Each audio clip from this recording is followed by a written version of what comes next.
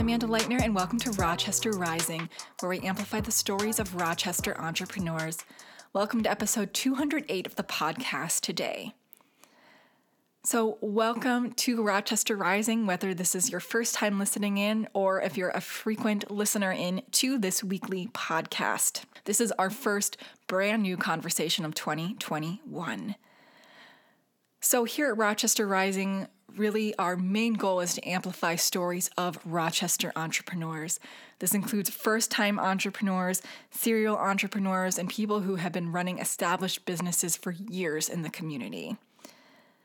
Really, the goal with the podcast is to talk about the culture of entrepreneurship and business development here in the Rochester, Minnesota community, and to chat with entrepreneurs to learn how they're building or have built their business in the community and what drives them to be entrepreneurial every day.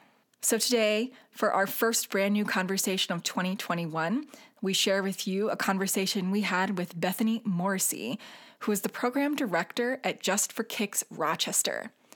We recorded this podcast with Bethany in late December, in person, socially distanced, and masked in our podcast recording booth at Collider Co-working.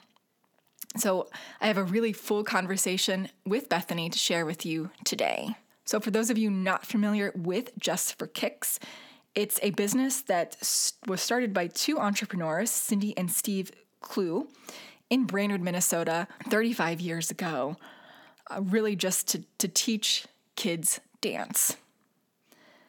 Now, 35 years later, Just for Kicks is in 200 different locations nationwide, with each local location run by a program director such as Bethany. And throughout these multiple locations, Just for Kicks engages with over 21,000 dancers, with the mission to change lives one dancer at a time. So in the podcast today, we talk with Bethany about how she initially got interested in dance and how she transitioned her career from a job in nuclear medicine at Mayo Clinic into her role as program director at Just for Kicks Rochester. And during this conversation today, we talk about what helped make that decision for her and how she saw being program director at Just for Kicks Rochester and taking on that responsibility, actually providing the best flexibility and allowing her to make the best decision for herself and her family. Bethany's a very goal-oriented person, which we'll hear a lot coming through in the podcast today. And I thought that was really inspiring, especially as we look forward to 2021 and what all of us listening in want to accomplish.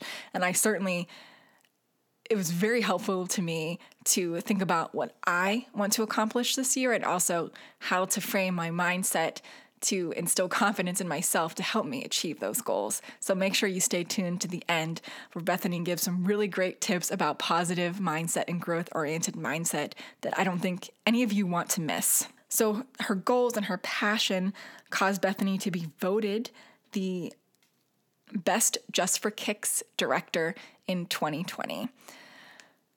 So on the show today, we talk about her priorities when she first became program director about 10 years ago with Just for Kicks Rochester, how she grew the business from 67 dancers when she started to the close to 737 she has today. We talk a lot about other hurdles she had to overcome during her time as program director, especially finding different locations for the business. So Just for Kicks Rochester actually was the last tenant in Collider Co-working, or was the last space occupant where Collider Co-working is today. So that was kind of a fun conversation that we had about the space evolving or changing over time. And I actually learned that where our podcasting booth is at Collider and where we record most of the Rochester Rising podcast, or did when things weren't socially distant, was actually a storytelling corner when Just for Kicks Rochester was in this space. So it was kind of an interesting thread that was pulled through both of these businesses and times. And of course, today we talk about on the podcast about the COVID pandemic and really talking about Bethany's goals and her drive to inspire kids to take their birth journey in life and really to help each child understand that they matter.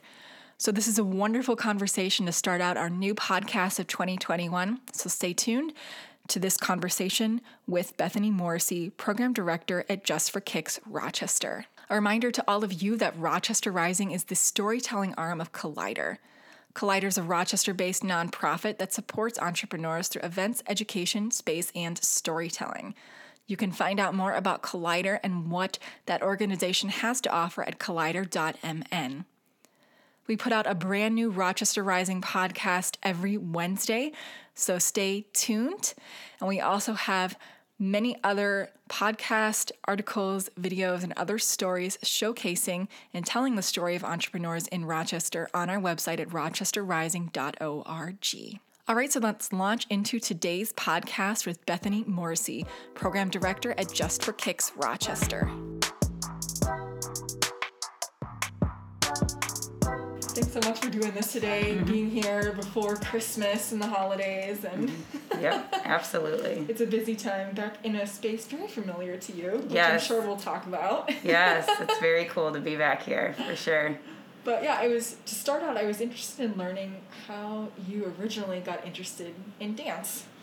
Well, originally, back in high school, I would say I was an athlete in basketball and soccer, and had good friends that danced, and I just enjoyed being with my friends, so I tried out for the dance team, actually here in Rochester with the John Marshall High School, and happened to make the team, and really enjoyed my experience with dance, and didn't have necessarily the training in dance. I just learned it very naturally, and from there just established into a passion of mine, and from there decided I went to Luther College, which is in Decorah, Iowa, and continued to pursue dance there through classes and their dance team and choreography, and just really enjoyed the artistry of it, the camaraderie of it, and just the ability to express through motions. And from there, I was not planning on continuing with dance, education, or teaching. And my sister was a junior at high school, and they were looking for a dance team coach. And I happened to be coming back to Rochester after I got my degree at Luther and pursue nuclear medicine at the Mayo Clinic. So I was on an entirely different track. Yeah, no kidding. I graduated with a double major in biology and psychobiology and neuroscience. So I was more doing dance just for fun and just for myself. Mm-hmm. And they were looking for a coach. And without an adult coach present, they weren't going to be able to continue with the dance team at the high school. And so I decided to apply, and started off with helping my sister out by letting them have a dance team at the high school, and started coaching. And I coached at John Marshall High School for 8 years as a head coach there, so I stuck with it, and also coached at Mayo High School for 2 years. Through that time frame, I got married and started having kids, and something had to go, and I decided that I was going to leave what I had planned my whole life over, which was medicine, and dance and raise my children. And so with that being said, with my high school coaching path and career, I met Cindy Clow, who is still the head coach of the Brainerd Kicksters dance team up in Brainerd. And she happens to be the owner of Just for Kicks, which is where I now work. So through that, I started judging for Just for Kicks, and over time, her and a couple of her employees reached out to me about taking over what we call a program in a community, which I was in Rochester. So she was pursuing me for about 3 years to be the director here in Rochester. They wanted to see some changes with the program that was already established here. And I believe when I took it over, it had been in the Rochester community for about 10 years. And so it had a presence, but for the size of the community, they felt that it could be a lot more, or a lot bigger, and reach more families and more youth. And so after baby number 2 for me, I finally decided to take it on. And so hence that started my journey with Just for Kicks here in Rochester. That's such a cool story because it starts from this opportunity that you don't even think, you're just going to do this to help somebody else. Going back to a passion and a escape almost that you have. Yeah, it was. And I learned so much. It's hard because what I do is I teach dance, and definitely quality is super important for what these kids are learning, and I wanted families to have quality dance education. And looking at myself, how much I was able to learn outside of a studio, not being professionally trained for that matter, and taking my own classes, learning from professors, learning from just for Kicks in general. All of these necessities needed to have quality instruction. And I just really think that God had a calling for me with that. And I was a sponge, and I could take it all in, and I could train anything now at this point, and I just think continually learning is, what makes me better every day. But the journey looking back is kind of, it's just weird, that you have this idea of what you're going to do, and then you just slowly gravitate somewhere else. So yeah, I want to dive into that a little bit deeper, but first I want to ask, just so kind of everyone knows before, we talk more, can you talk a little bit more about what is kind of Just for Kicks? Mm-hmm. When someone goes there, the one in Rochester, what can they expect? Yeah, I think that's a great question. Just for Kicks as a company has been around for 40 years, and it started out of Cindy Clow's basement, essentially, and because she had a passion for teaching children. And as they were working through that, they felt, hey, why don't we inspire other people that have this same passion to teach children to have essentially a business within their own communities and try to reach more kids. And so that's where it all stemmed from. And so the mission has always been the same over those 40 years, changing lives one dancer at a time.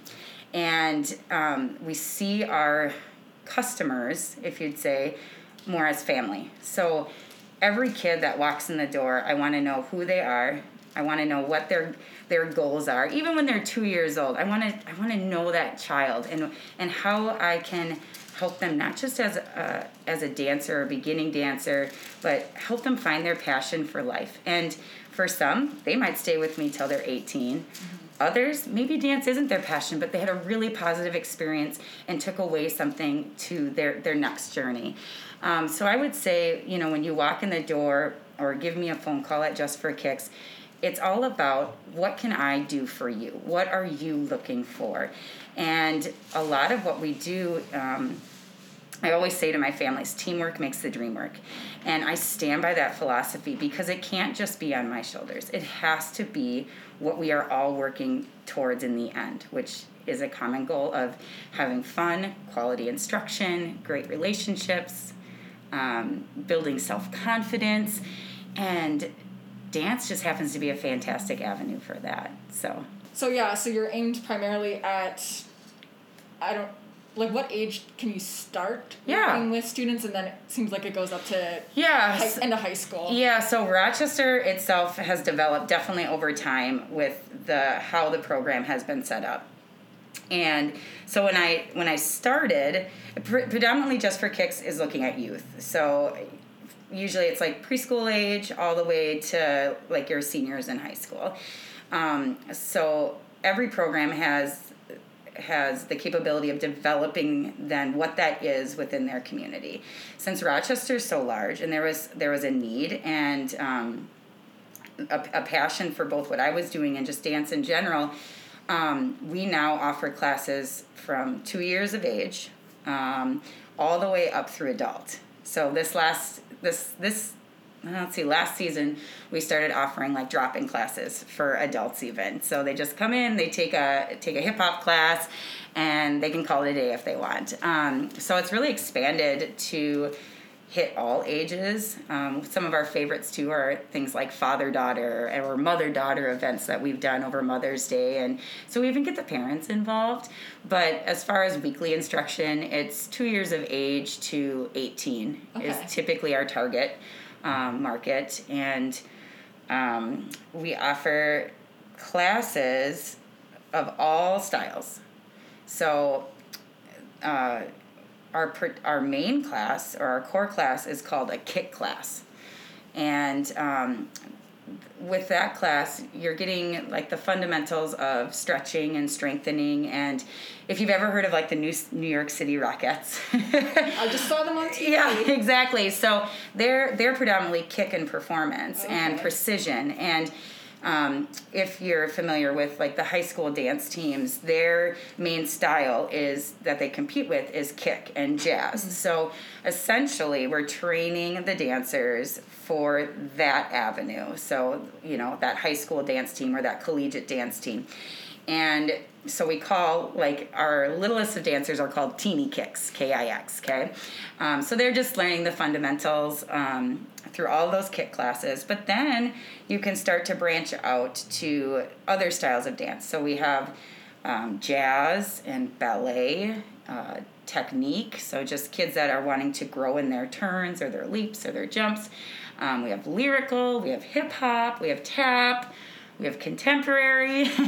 So really there's something for anyone that's interested in trying different styles. So it's, super cool. I've been looking for a drop-in adult tap class. I was like, I used to, take dance. I was not very good at it. And so, like, we have on my fridge at home now, like I don't know, you'd have your recital every year. Yep. And, I mean, this was, like, 1992. And I was black leotard with, like, lime green and hot pink, like, poofs. Yeah. I'm pretty sure it was, like, a Little Mermaid type thing. Type, Sounds wonderful. Part of this world, routine. Oh, yeah. So, I see that every day when I go to my fridge. That's fantastic. My mom thought it would be funny to send it to me, like a blast from the past, but... Why not? Yeah, the adult classes are really fun just because it's lower commitment, and you can just... Yeah, like even someone like yourself, it's like you maybe used to dance, or you just enjoyed going to dance, but you're not... you're in a different stage of life now, but that doesn't mean you still don't like to dance, you know? So the drop-ins have been really fun, and, it's just low commitment, low cost, and just to get some exercise again and return to a studio for fun, So yeah, that's where we're at. And I think it's super cool. So it started out of Brainerd, you said. Yep. Mm-hmm. And now, I know we talked about this before, like how many different... I don't know what you would call them, studios or satellites are there. Yeah. You said it mainly in Minnesota, but now it's started to, like, really branch out. Yeah, no, I think that's a great question because it's really taken off as far as the company side of things. And so the main location, yes, is in Minnesota because that's where Just for Kicks was founded. But now we're at a point where there's over 220 programs in 11 states. So, again, the bulk of those are in Minnesota. And so I'm what you call the program director of Rochester. So I'm one of those 220 programs. And so it has grown. I want to say last year we were at 28,000 dancers. Wow. Within in those programs. And so it's really grown a lot. And Rochester's been an amazing journey for me as a director, just tapping into the potential of our community and our families and these kids. It's just been really fun. When I started, so they call me as a turnover director because it was in existence prior to me taking it over. And when I took it over, Just for Kicks Rochester was at 67 students. And this is my 10th year with Just for Kicks. And we are at, I think today when I looked, we were at like 737. It's amazing. So, yeah. But the mission and how we do things and how we teach and inspire is all the same. The numbers are great, but it's just...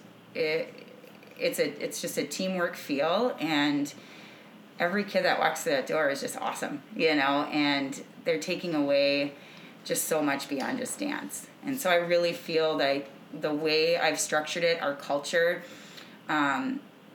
people have gravitated to that, and they've really enjoyed it if dance was what their child is looking for. So yeah.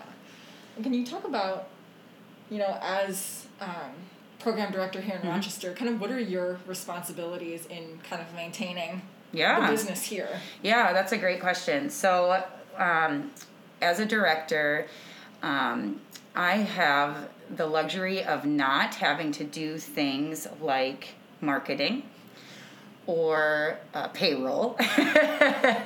So I have employees that work under me, but essentially they are employed by Just for Kicks. So, for example, my job is to hire them and make sure that they're right for Rochester, but Just for Kicks handles all the payroll side of things with it. I have a marketing rep at Just for Kicks up in Brainerd, but I make the decisions on what that marketing is. For example, like a Facebook boost or something like that. So if I feel that that's a need here, or I want to advertise for a class coming up, I make that decision, and Just for Kicks will guide me then through that and make that happen for me. Other decisions are location, where we hold dance classes, my curriculum, how I go about that. There's a base curriculum through Just for Kicks, but our program has expanded so much that it involves so many different styles, and so I have guidance from my home office, but I make those decisions and how I go about it. How long are those classes, what teachers are involved, how many students are involved, what competitions they go to. So really I have control over the decisions that are specific to Rochester with the help, advice, and guidance from the Brainerd office. Mm-hmm. And I think that's so important too, because every market is so different, and it's really going to kind of sink or swim based on what you're seeing and what you're kind of able to implement into those decisions. Right. Well, and like I said, Rochester is very different from, say, Stewartville. Absolutely. Stewartville has a program. They're 8 miles away, and the decisions that director has to make are different than mine, depending on, what they're trying to reach out for or communicate to. And so it's really cool in the sense that, I didn't buy into a franchise. I'm not trying to start up my own business, but ultimately the decisions that I make will be whether or not the program is successful here in Rochester. So I kind of get that luxury of feeling like I'm my own boss, right? And have a handle on what's going on in my community, which makes it kind of fun, Yeah. So, yeah. It's interesting that there's one in Stewartville, and that was enough distance that you're not pulling from the same kids. Yeah, no, it is. It's really cool. There's actually, so you probably might be surprised. So there's a program in Byron. There's a program in Casson. There's a program in Plainview. There's a program in Cannon Falls. There is a program in Spring Valley, Green Meadow, Austin, Owatonna. I mean, I could go on. Yeah. So, just within this area, there's at least 6 to 8. And you're exactly right. I mean, we're 8 miles, 8 miles to maybe 30 miles away from each other, and we're all successful. Mm-hmm. And ultimately, again, it's because there's a need in that community, and we're hired to do a great job, following that mission of Just for Kicks, and we're all successful in our own ways. Yeah, I think that points out too that people look at other things as such competition, but it's really not. It's figuring out who your customers are and going after them, because yours are different than Byron and Stewartville, even though they could easily drive here. Yep, and I do have families that do. And I think that's what's cool too, is families always have the choice, right, of what they want for their child and what's working for them and what businesses they feel pulled to, in any area. And I just think that's cool. So, yeah, I do have families from outside that drive to me for classes, but it just could mean that they're looking for something different than what is being currently offered in their community. And I would say I'm very blessed in that sense, because I am so large, I'm able to have a facility. So the other thing that's very different is, programs in choosing where they can go and for their classes, I'm one of a few that actually am in a building that we lease, and most are actually out of churches or out of like an Eagle Center or maybe their local high school, and they're just as popular and as successful. Like I said, I'm just very fortunate to be able to be in a leased situation where I have more flexibility to offer more when I want to, and fill the needs where they come up. So, yeah. So I wanted to circle back to, you had this totally different career path that you thought you were going to go down in nuclear medicine. And I have a PhD in molecular biology. Oh, do you? So I totally understand, you're going down one path and you're like, nope, this just isn't for me. Yeah. So, and I think a lot of people listening probably are thinking that if they haven't done it already, they're they're realizing they're not where they want to be. Like, can you take people back to what was that decision and thought process like from you? Like, what were conversations you were having with family? Because a lot of the times we don't do that. Right. What was that like for you, and how did you make the final decision to take that jump? Yeah, I think that's a really, really great question. Going back in time, where was I at? I think ultimately where it came down to was I saw an opportunity to do something that I felt I had control over. And like I said, I had 2 little ones at that time.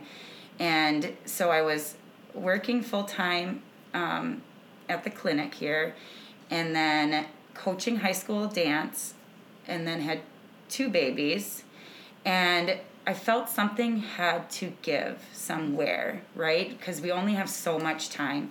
And my babies were my babies, And so with support definitely of my husband 100%, I decided to take the path where I felt I had the flexibility to either work less or work more, make less, and I've always been very goal driven, and I felt with the director position that I was being offered, and knowing that there could be so much more done for our high school dance teams because I was coaching, at the same time, and I felt these kids could use more. And I looked around Rochester, and there was really no feeder program, if you want to say that, feeder program to get into high school dance team. And so I saw a need at the same time. So it's like, okay, I'm really good at teaching. I'm really good with kids. I want to be able to stay home with my kids, and seeing how much potential there was in Rochester. And so I believe that's ultimately, through prayer and talking with my husband too, but I believe that was ultimately what was the driving force was there's not a feeder program here. So why can't it be me? And here's an avenue through Just for Kicks that is set up to be a feeder program for high school dance team. And let's just do it, So I guess that's really where I was in that point in time. So, well, it sounds like you were very confident about your decision. You just made the decision, and there really wasn't any wavering on it.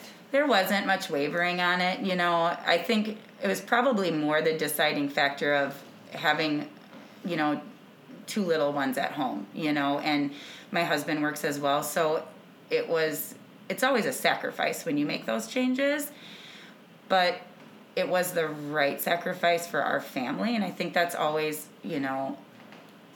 what we have to look at, when we're looking at choices given to us, and I just felt that this was the right call for me, and I haven't wavered from it. And it's only gotten where my workload has exponentially increased. It isn't an 8 to 5 job anymore. It's crazy how much I work, but there is truth to, what's that saying? Like, you find what you love, you never work a day in your life. 100% agree with that. 100%. I don't feel like I work when I enter the doors at the studio. I don't feel like I'm working when a parent calls asking questions about a uniform. It's customer service. It's fun. I like solving problems, partially probably because I'm a people person too with that. But yeah, no, I'm not wavering at all. And it just keeps growing and growing and growing. It's really exciting. It's funny, a lot of times I think when we feel like we're, taking on all this responsibility that we're going to lose control of everything else, but we almost I feel like a lot of people gain control and have that flexibility then when you take on more responsibility. It's a complete paradox, but it seems to be true the majority of the time. Oh, yeah. Well, and I just go back to, once I made that decision, it was, I wanted to be on fire with it. I didn't want to just show up and do something I loved. I really wanted to take it on and see what could happen here in Rochester if I did this and if I did this, and I could do all of that and make all those decisions with my kids at home. Mm-hmm. And like I said, my husband's been very supportive through it where I could go and teach dance classes and he would be home then with the girls, and so it was definitely a partnership in making that decision. And I mean, like I told you, when I took it over, there was 67 students, and by year 3, we had jumped to 250. So it wasn't like it took 10 years. There were these moments in life that were like, holy cow. How am I going to handle my own life plus what's going on here? And it was so exciting and so rewarding seeing these things pay off, which is what kept you going, And then eventually my kids got old enough where then I threw them into dance classes with me, and it was an opportunity then to spend time with them by being their dance teacher too. So yeah.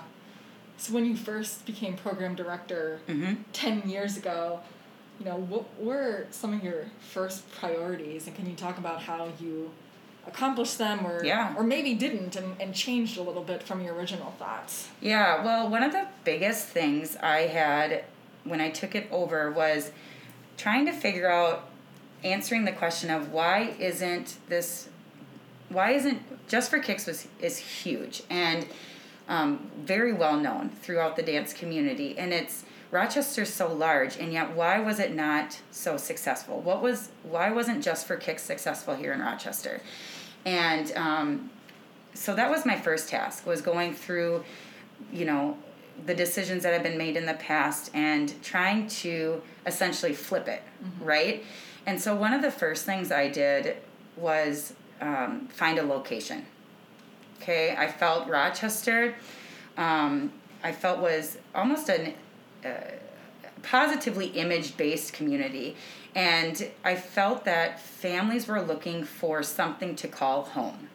Not that renting a church or renting a gym or anything like that was not okay, because it is, and people are very successful with that, but I felt for Rochester to flip it, we had to do something different.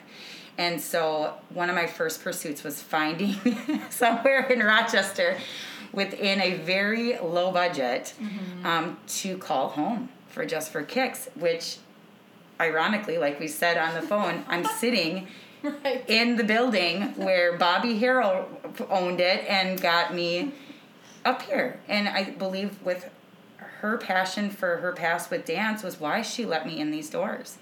And my parents and my husband, we painted the scaffolding, we painted everything, we cleaned it up just to get it up and running again. And we called this location home for 3 seasons. And it did. It proved that having a home, knowing that you were going to your Just for Kicks dance studio, started to pay off. So that was one of the first things. And then the second thing was changing the image. So promoting me as the new director and what's my background and what do I know and what am I offering, and free classes and open houses and just opportunity for people to ask questions and being available. So that was the first big task, was almost an image flip. So It is so crazy that, Just for Kicks was in this co-working space. Mm-hmm. It probably was the last tenant before the co-working space. Yeah. And I always knew it was a dance studio, but I didn't know which ones. It has to be like a weird feeling to come in here and see. It's like, cool. It's where so things cool. were. So what was in the service elevator? So the service elevator actually served as an emergency exit and storage closet. So we never used that.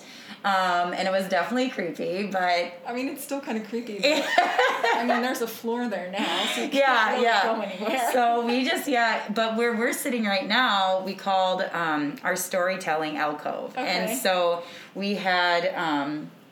benches in here and books. When we had little camps, this is where we would sit with the kids and read some type of dance-related story, or if it was a princess camp, we'd read a princess book. If there was, like a team bonding type of situation, we would sit over here together and talk on the carpet because everything else was hardwood. So lots of really great memories in this space for sure. I was chuckling, I know, on the phone with you that the outside of the building, you can still see the staircase going up. And every time I drive by here, I always say, oh, thank you, dear Jesus, that everyone still walked up those stairs to come up to have dance class, because it was, such a challenge. It was so high with all those stairs, and people did it. Once they got up here, it was, okay, now we're dancing, and they'd forget about those stairs. But, this is essentially where it all started for me with my journey, and it's cool to be back in here. So did you move right from this location to the location it's on Broadway, right? Right. It's South Broadway, and no, actually, when this building was sold, it was, okay, what do we do next, And we were in definitely a high growth time and needing to figure out what to do. And through a handful of phone calls and conversations with people, even utilizing my own dance families, hey, do you know somewhere that's available to lease or an empty space? And because, gyms and just different locations that were normal for Just for Kicks directors to pursue wasn't normal for Rochester. I had to find something that we could call home. And with parents being on board with me, there was a transition year. And I wouldn't say it was a growth year. It was, we're sticking with you, Beth, type of year. And we're gonna stay with you and hope that we can find something after the fact. So in this transition year, we were at Holy Cross Lutheran Church. Okay. We were at Bethel Lutheran Church. And we were actually where Powers Ventures Canadian Honker location with the hotel, their ballrooms. So for an entire 9-month season, we bounced around between those 3 locations. And now I'm type A, so I like to have everything laid out for the entire season. And I had to grow myself and become more flexible, knowing that we were in 3 different locations, and as did those families, because it could change.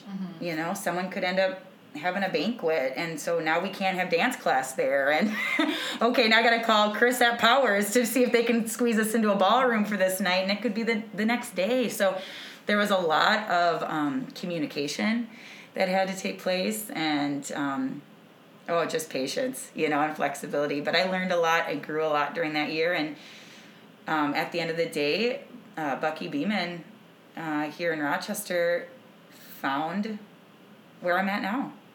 And the landlord there, he's been fantastic, and he took us on, and we that was kind of my first experience as far as doing like a build out situation and getting contractors involved from the city and all that stuff. So I learned so much into what goes into a building that year to create the space we needed where we're currently at. And after, I believe it was 2 years of being where we're currently at, we actually added a 3rd space within the location we're at. So now we have 3 large studios and an office within the building that we're at now. So Has to be a good feeling to find a home again. Yeah. And, you know, yeah. have parking. Oh, yeah. The parking's been great. And like I said, the location, I couldn't ask for anything better, being, you know, like how we talked about pulling from all different communities, you know. That's what Mayo does and OMC, you know, all these employments. People live outside of Rochester. And to be able to find a location that is accessible is difficult. And so for a year, when I was bouncing around between those 3 spaces, that's all I did. That was where my stress level was where can we go? Mm-hmm. Where can we go? Where do I go with all of these families and all of these kids? And it was a huge weight on my shoulders, even though I knew I had the support, you know, driving it. It wasn't easy, you know, and so finding it was a blessing, having, you know, the right people at the right time, willing to work hard to get things done for you, to open your doors, you know, by a certain time frame. And it's wonderful. It's wonderful. So you said when you first took over, one of those strategies is really kind of to figure out what wasn't working in the community and kind of get more of your, you know, kids into the program. Mm-hmm. So can you talk through like some strategies that were successful to you or that you tried out to get people in the door, figure out exactly who you were supposed to be targeting, and connect with them? Yeah. I think that's a great question because I think it's so important, you know, in trying to grow and figure it out. I felt, number one, word of mouth was huge, but the only way I could get, because I felt good about what I was offering, but how do I tell people without tooting your own horn, but trying to toot your own horn at the same time, you know what I mean? That what is going to happen is going to be great in our community. And so it started, I would say, a lot with offering free. Or like free classes or open houses. Just an opportunity for people to see you in action. An opportunity for them to ask questions. And then as it, you know, grew and took on, then I started to ask my families to reach out to others. And not where it was an odd request, like, please recruit 5 kids, you know, or whatever like that. No pyramid scheme. Right, no, exactly. That wasn't about that because I didn't need that. But I, you know, to get moving in the direction that I was looking for, it couldn't be just on me, you know. Advertising is huge. What do people look at these days, you know, and that's almost evolved too from being your, you know, papers or hard copies of things has now moved into the social media wave, you know, and tackling that, and then how to target through social media. But I have found, I think the biggest way I have grown is through word of mouth. And asking people, you know, hey, if you like it and you think this is great, if your friend is looking for something for their child to do, just mention just for kicks, you know.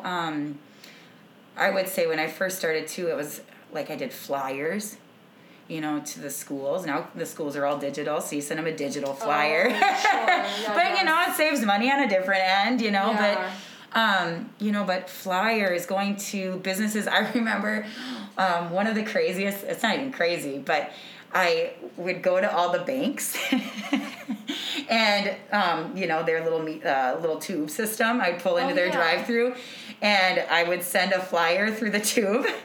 And they're like, can we help you? And I'm like, well, if you have a break room, if you're willing to put this in your break room, and they're like, some will be like, oh, we can't do that, you know, and others are like, sure, why not, you know? So it's just kind of funny. You just have to try different things. I still do this. Yard signs, you know, are a big thing. So it's not that, like, the hard copy stuff, it has gone away by any means.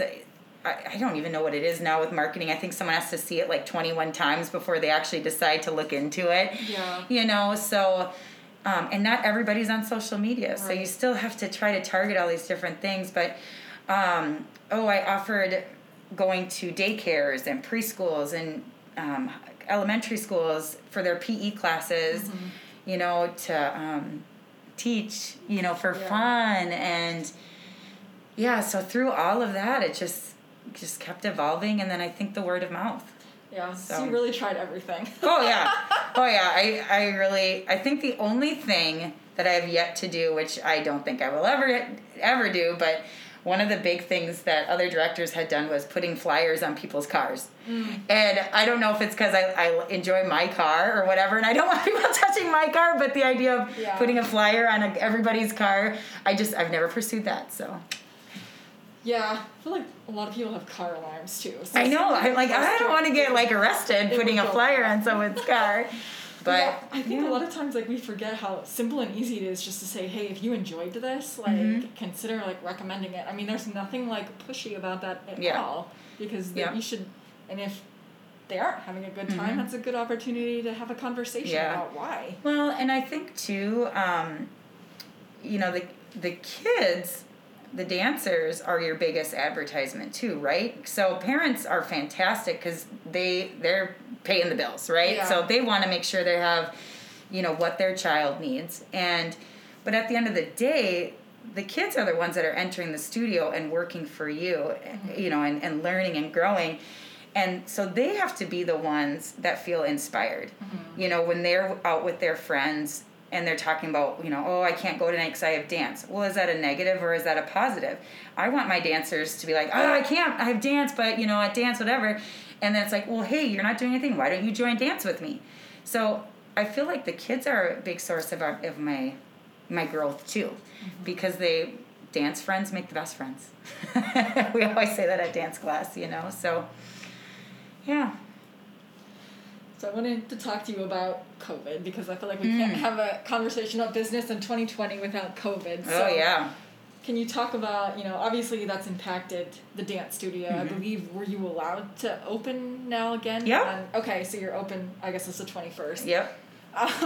So can you talk through, what that has been like for you and just for Kicks?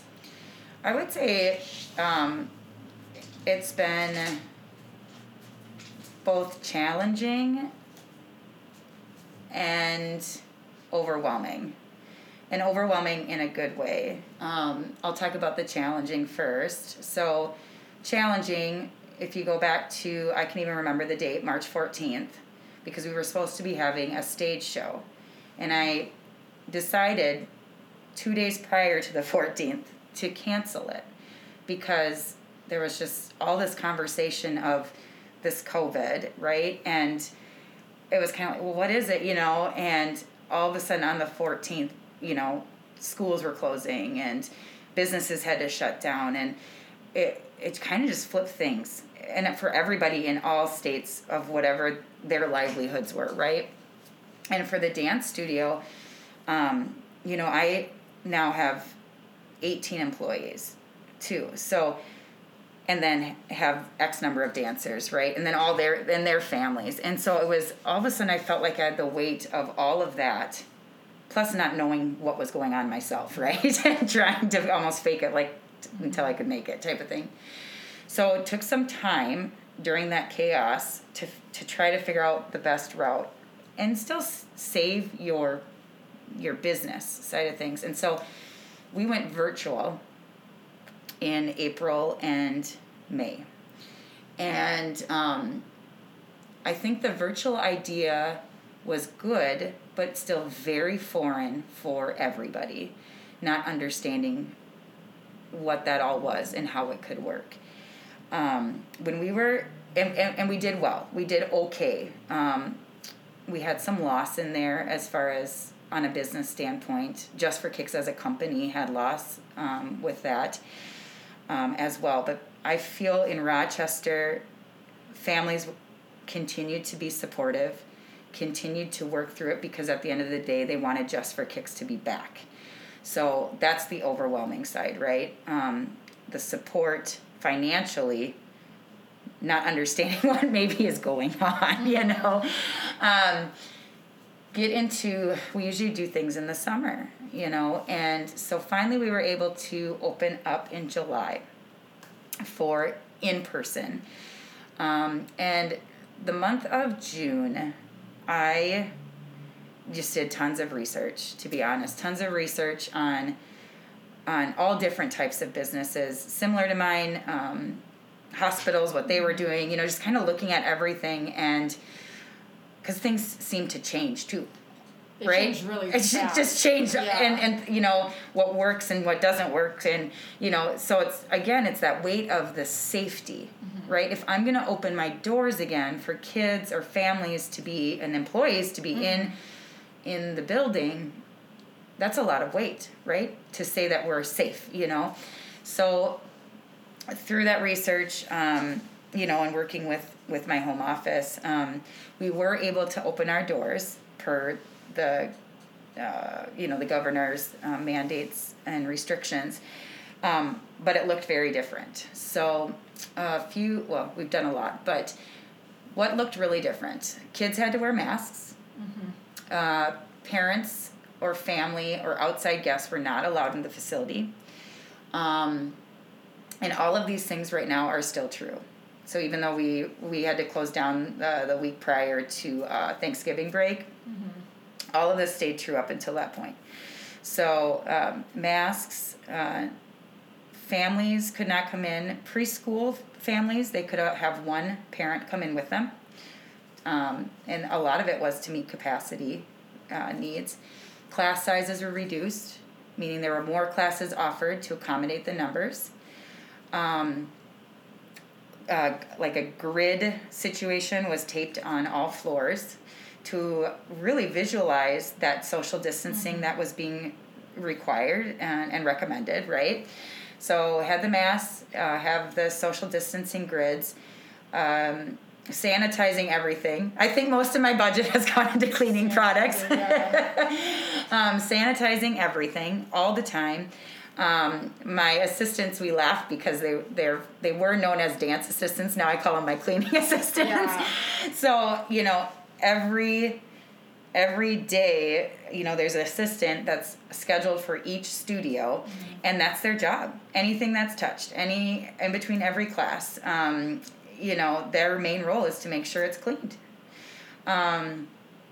So let's see, what else have we done? What was really cool that we learned, because I'm not tech savvy, and when we had to switch to virtual back in the spring, it was all foreign, okay, I know how to set up a Zoom, but what does this even mean, right? Now, I feel like I'm getting a handle on it, and so all of our classes are live streamed for students. So say you're a parent and your child isn't feeling well. Well, we ask through our protocol that you don't come to the facility, but that it's live streamed. And so the child doesn't have to miss a beat. And that live stream is recorded and it stays there for 30 days. So say in 3 days Susie feels better, well, she can take her dance class again. It's right there for her. You know what I mean? So parents, I think, really, really appreciated that they didn't feel like they were missing out or their child wasn't missing out. I had some families that chose to just virtually learn, and they still are. They haven't come into the studio. They just want to virtually learn, and that's great. We have it set up for them, and that's how they're... So the idea of a family's choice, right, of continuing with dance class. So I would say, obviously, the masking, the distancing, and the sanitation increase, and then being able to offer that live stream option to keep families that were exposed to COVID or aren't feeling well. They can stay home and feel like they're not missing out, both in the classroom setting or financially. So, do you envision any of these things continuing? When we're in a post-COVID world, is there anything that worked well that you're like, yeah, we need to incorporate this in? Yeah, I really feel that we have dotted every I and crossed every T possible. I don't think any business can say that they're 100% safe. I don't think. But I do feel that we have done such a great job. And not only have I felt that from my parents, and again, going back to that overwhelming feeling, the outpour of families just encouraging me. I feel great. I am choosing to do this virtually, but I'm coming to you in person, and again, that's that choice, and that weight, right? But it's so overwhelming that people feel good about the choices that I made to create the safest environment possible for their child to continue doing what their love is or their passion is. And so that's been exciting. The other thing that I would say is from the time we were open, July, until we were last shut down the week prior to Thanksgiving, was we had 0 transmission. So for a business to say that, at least known to me, and I tracked, I asked parents to send me any information, and I tracked it on a grid or on a spreadsheet. To say that, I think speaks volumes too. Definitely. So, will things change? I hope so. Yeah. I hope so. Over time, things start to change, and when that is, I don't know. I don't think anyone really knows. But we'll just keep following the recommendations, that are provided for us, and follow the lead from our home office in regards to that too. And at the end of the day, I just want kids to be able to continue being in person and continue getting instruction and continue exercising. One thing that I know we didn't discuss is just mental health of kids. Yeah. And I feel my job is so important right now for these kids, and just being an advocate for them and their mental health and exercise. So I love what I do, and I just feel very pulled in that direction with our youth right now. So anything to stay open at this point, yeah. I will do. Absolutely. So my last question for you, Mm-hmm. Why are you passionate about doing this work? Like, what drives you to get up and want to do this every day? It's been a rough year. So, what is it like, yep, I love this, I want to continue doing this. What kind of drives you? Well, I think it's a personal drive. I think, growing up, I was a goal setter. I continue to be a goal setter. So for me personally, I like to set goals and I like to achieve them. Now, over time, those goals have changed. So back when I started, my goal was maybe to offer really great quality instruction and get as many kids in the door as possible and have a growing business, right, for myself and my family. Over time, that's evolved into continuing that, right, as running the studio here, but tapping into the kids. What makes you tick? How can I inspire you to make the best decisions for your journey in this life, whether it's in dance or tomorrow they call me and they want to try softball, but they are taking away something from our program that's ingrained in their head, right? That they can do anything that they want to do if they work hard and have a passion and they're respectful and they have a teamwork feeling and understanding. And so to me, what drives me now is seeing that happen and taking place, and getting the little cards that I don't quite know what's drawn on them, but it says "Love, Julie," and then I ask her, well, what did you draw today, Julie? And she says, well, that's you. And it's, oh, of course that's me, that's beautiful, and she's like, and that's me, and we're holding hands, it's 2 little stick hands holding, and, oh, well, this is, that is what, the fact that child went home and said, I want to draw a picture of me and Coach Beth. Yeah. And then bring it to her. And where do I put it? I put it on my wall. I'm not looking for cards. I'm not looking for awards, At the end of the day, I want each child to know that they matter. They matter in this world and have the possibility of doing anything that they want, And I'm just hoping that I inspire them that way, through my goal setting. And awards are great. This year I was Director of the Year, for Just for Kicks. And that was really, really exciting. But at the end of the day, I was like, I just wanted to get back to work. I wanted to go back and see the kids and get back in the studio. And so it's funny. 10 years ago, I maybe was looking for that award, right? And now it's like, I'm humbled. I'm very honored.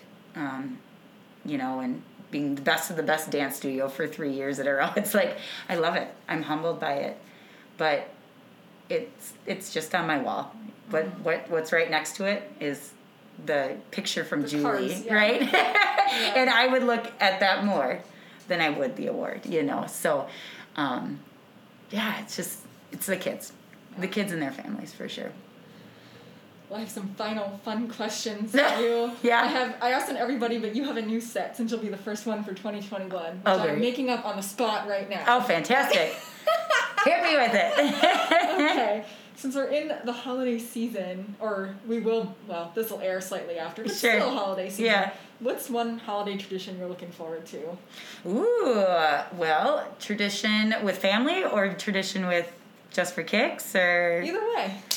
Well, it's gone a whole different route because December we did virtual classes. So with Just for Kicks, one thing that we started to do is snail mail. Okay, kids, they're so used to texting and all this stuff. So kids usually have buddies that pump them up throughout the year. Well, we had to change it because we were virtual learning. And so we're having them do their normal fire up buddy stuff through the mail. So they have to figure out how to write a letter and stamp it and send it in the mail. So that's one of my favorites, is seeing the kids connect. We're making Christmas cards for the elderly. So those that are in homes. I have a dance mom that works at one of the homes or centers here in Rochester. And so there's a need for elderly. And so I try to find the need in our community, I guess would be the tradition that we have at Just for Kicks. And this year it happens to be our older population. And so I'm getting kids to draw cards and make letters and get those out. Within my own family, it's definitely the sugar cookies. Oh, yeah. Sugar cookies, Christmas Eve service, soups.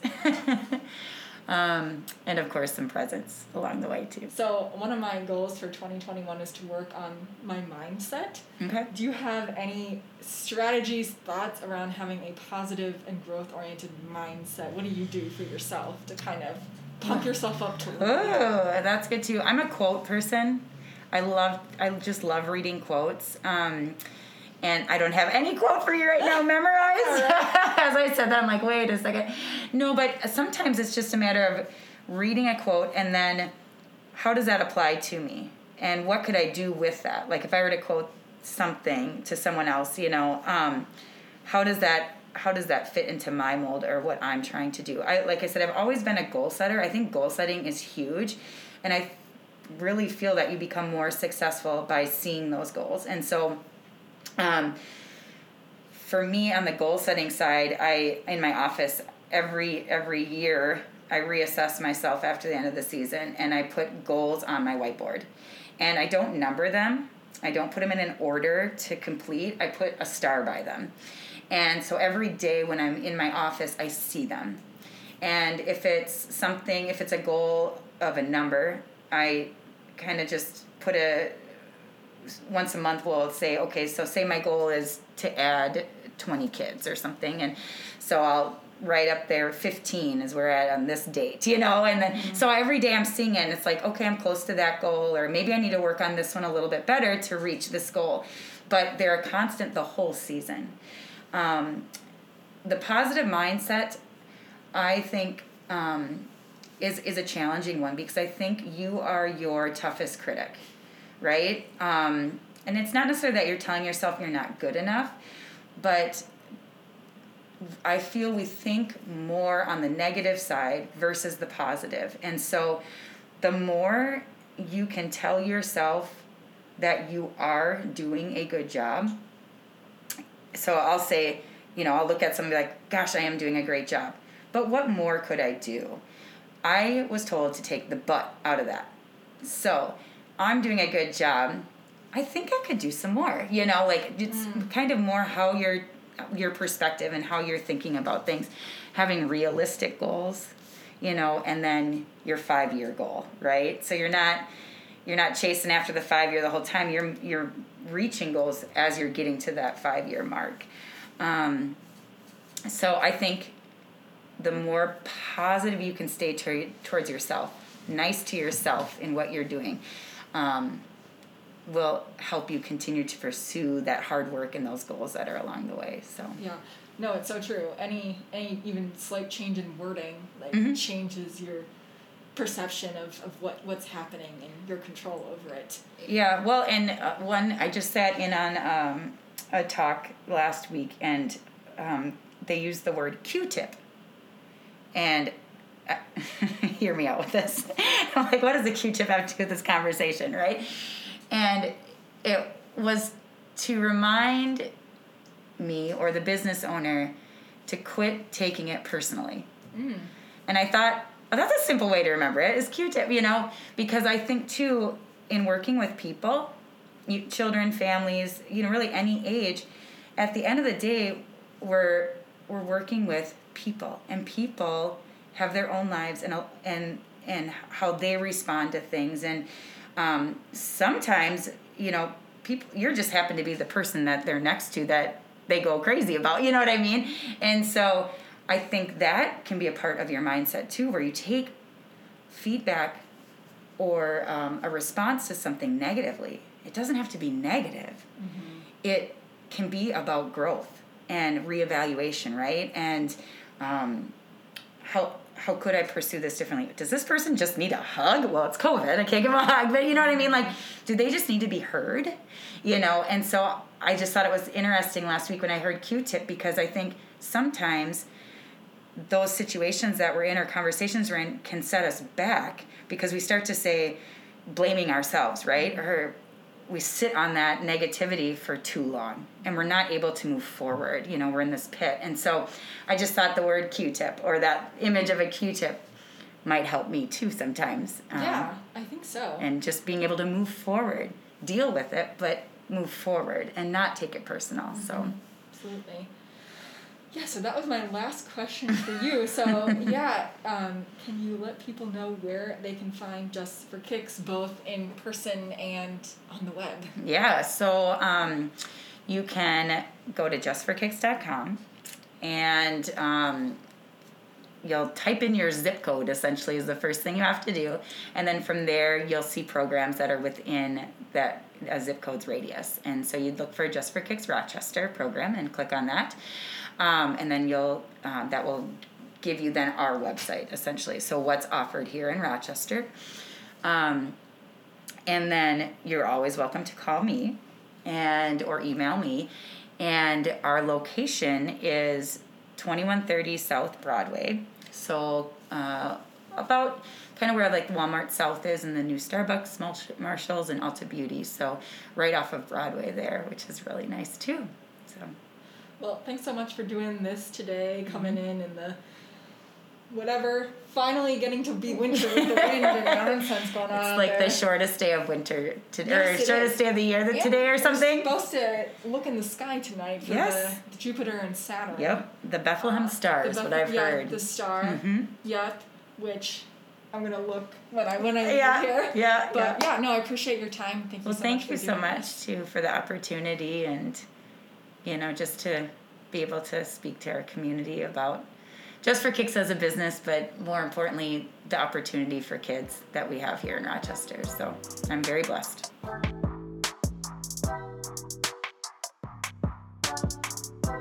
So first off, I wanted to thank Bethany so much for taking time, especially during the holiday season, to sit down and have this conversation with us today and to really share her journey and her passion with Just for Kicks Rochester. As Bethany mentioned, you can find out more about Just for Kicks through the main website, justforkicks.com. And you can also find Just for Kicks Rochester on Facebook and Instagram, and we'll have those links in our show notes as well.